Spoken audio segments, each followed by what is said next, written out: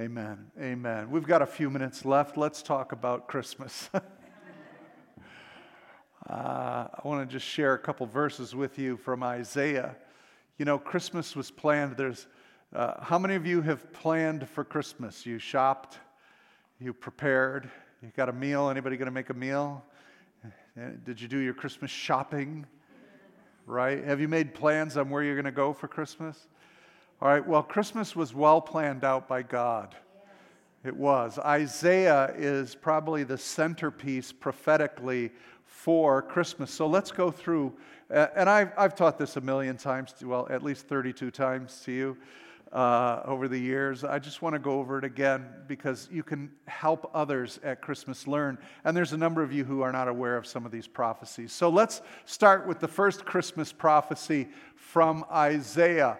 A shoot will come up from the stump of Jesse. From his roots, a branch will bear fruit. The Spirit of the Lord will rest on him, the Spirit of wisdom and of understanding, the Spirit of counsel, of might, the Spirit of knowledge, and the fear of the Lord. He will delight in the fear of the Lord. Who's that talking about? Jesus. So it identifies Jesus as a shoot will come out from the stump of Jesse. Does anybody know who Jesse is? Father of David. All right, so, the father of King David. So, what line was that? What tribe? Sorry. Judah. Okay, so there's going to be a shoot or a sprout that's going to come up from the stump of Jesse. How is a stump made? Something's cut off. Yeah, the tree's cut. The tree's cut down. But though the tree's cut down, don't worry. There's going to be a shoot that's going to come out of that tree that was cut down. Okay? And that's a prophecy. Now, here's a really neat thing. In Hebrew, the word for shoot is Nazar. As in Nazareth. Branch town. Shoot town. All right, Nazareth is the small plant. It's the little, right? Okay, so where did Jesus come from? Nazareth. So, but Jesus is that little shoot. Now let's go into this a little deeper so you understand. When was this line of Judah cut off? Do we have any idea? I'm glad you asked. That's why Matthew and Luke put their genealogies. How many of you just skip by genealogies? Right? What's interesting about the genealogies in Matthew and Luke is they give two genealogies that are the same all the way till David, but then they branch off. Luke's genealogy is the genealogy of Mary.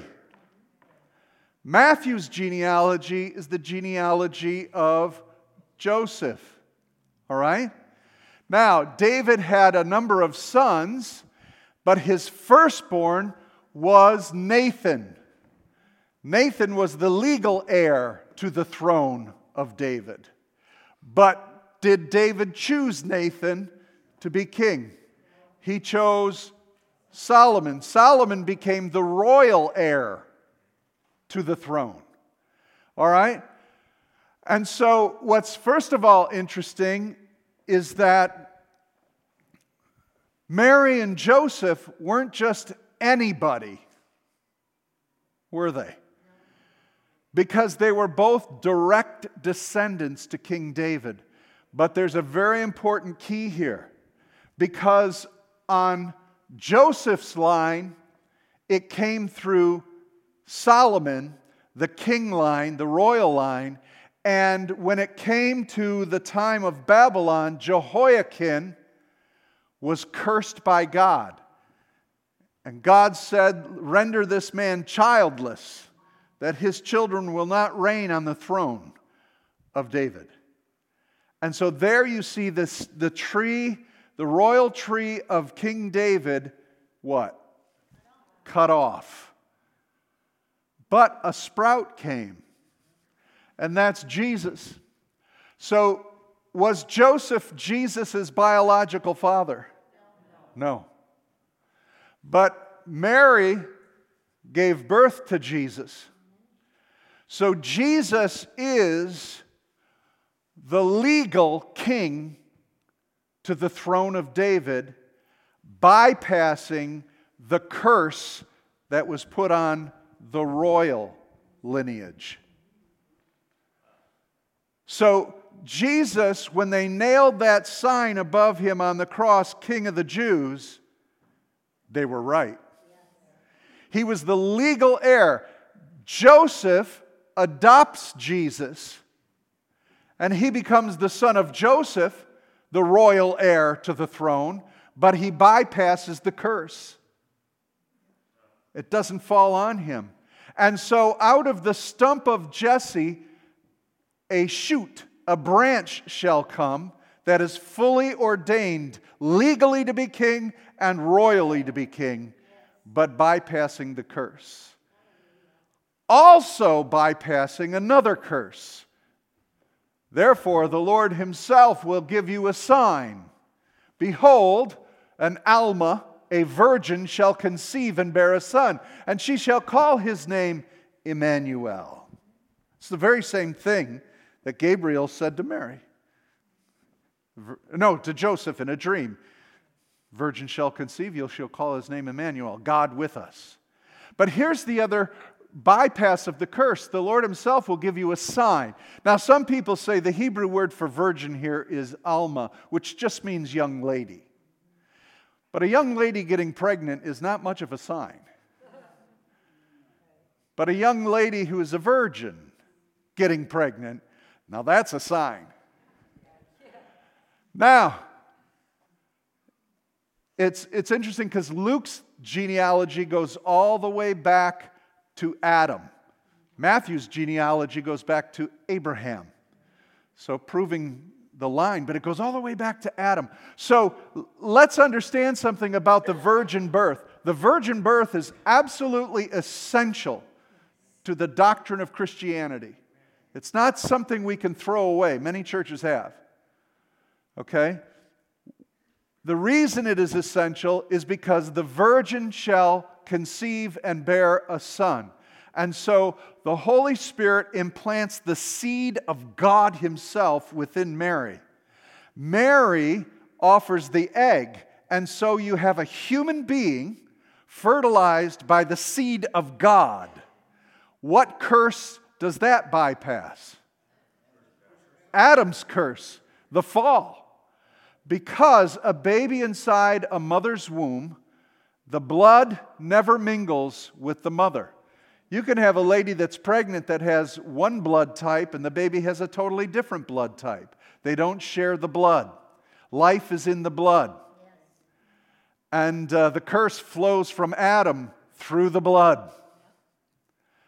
But Jesus, again, not only bypassed the curse that was on the line of Judah and Jehoiakim, he bypasses the curse that was on Adam and all of mankind. He's fully human, fully man, but outside of the curse of Adam. Therefore, he is a pure and spotless lamb, that he can offer his life for all of Adam's ancestors.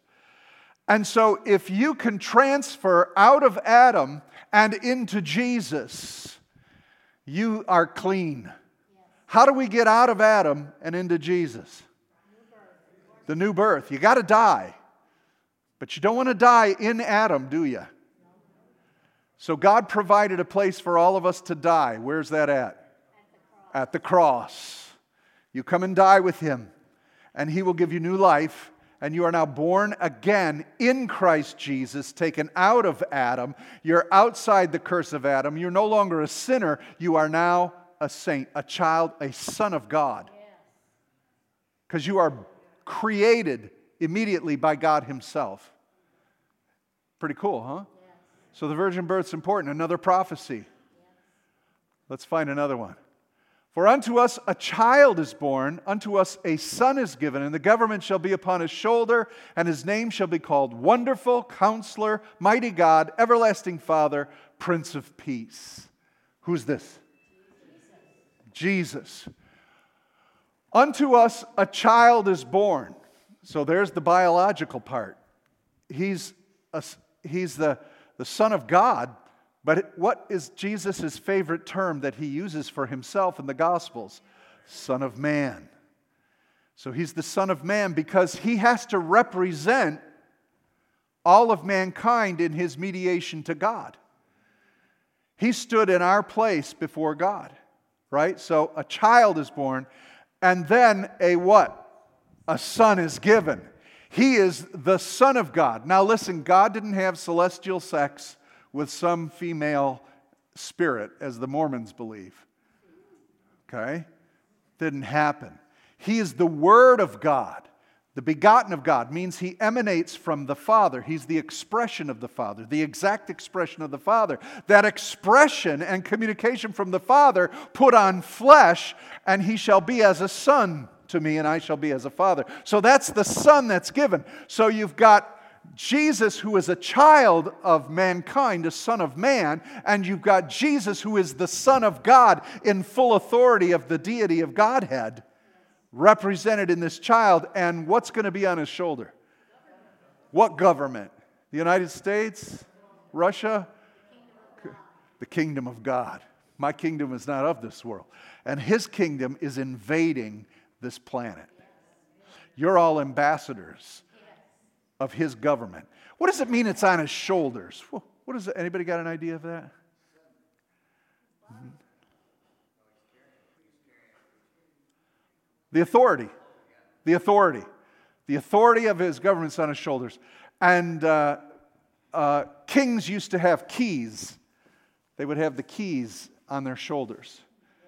All right? So he has the keys to the kingdom, right? And they would carry him. So the authority of the government's on his shoulder. And his name shall be called Wonderful. What does wonderful mean? Full of wonder. Exactly right.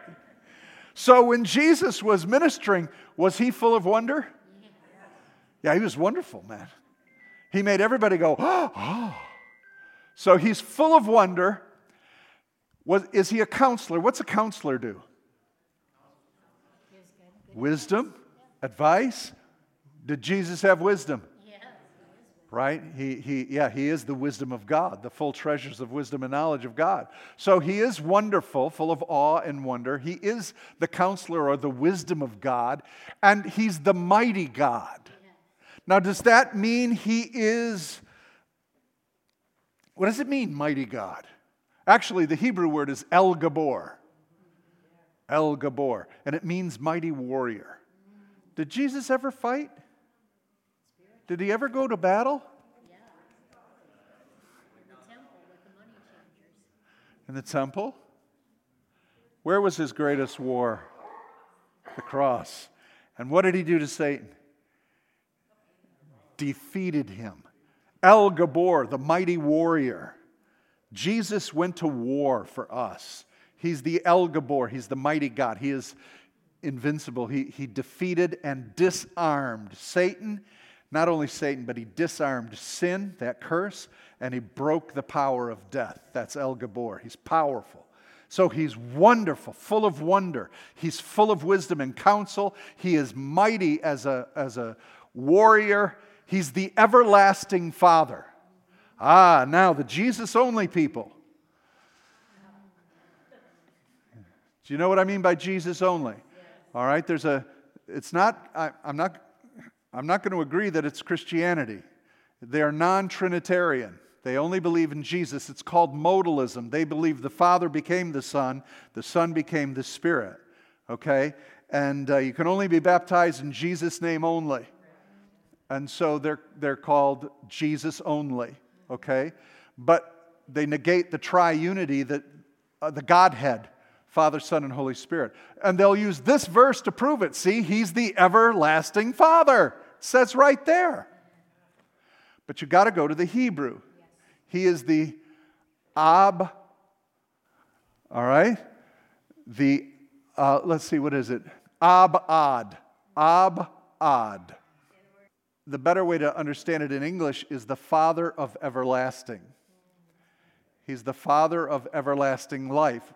So Father means the progenitor, the one who gives everlasting life. So how do you get saved? Jesus. If you want eternal salvation, eternal life, you have to come to the one it flows out of. That's Jesus. It's not saying He's the Father. He was speaking to the Father. There's a distinction between the Father and the Son, though they are one. All right? But He is the Father of everlasting. That's why He's the fountainhead. He's the Father of eternal life. Last of all, He is the what? Prince of Peace. Get to know each of these names of Jesus. Call upon each of them. In your prayer time this week, preparing for Christmas, ask Jesus to show Himself as wonderful, full of wonder. Ask Him to counsel you. Ask Him to go to war for you as the mighty warrior. Ask Him for eternal life and peace. Amen?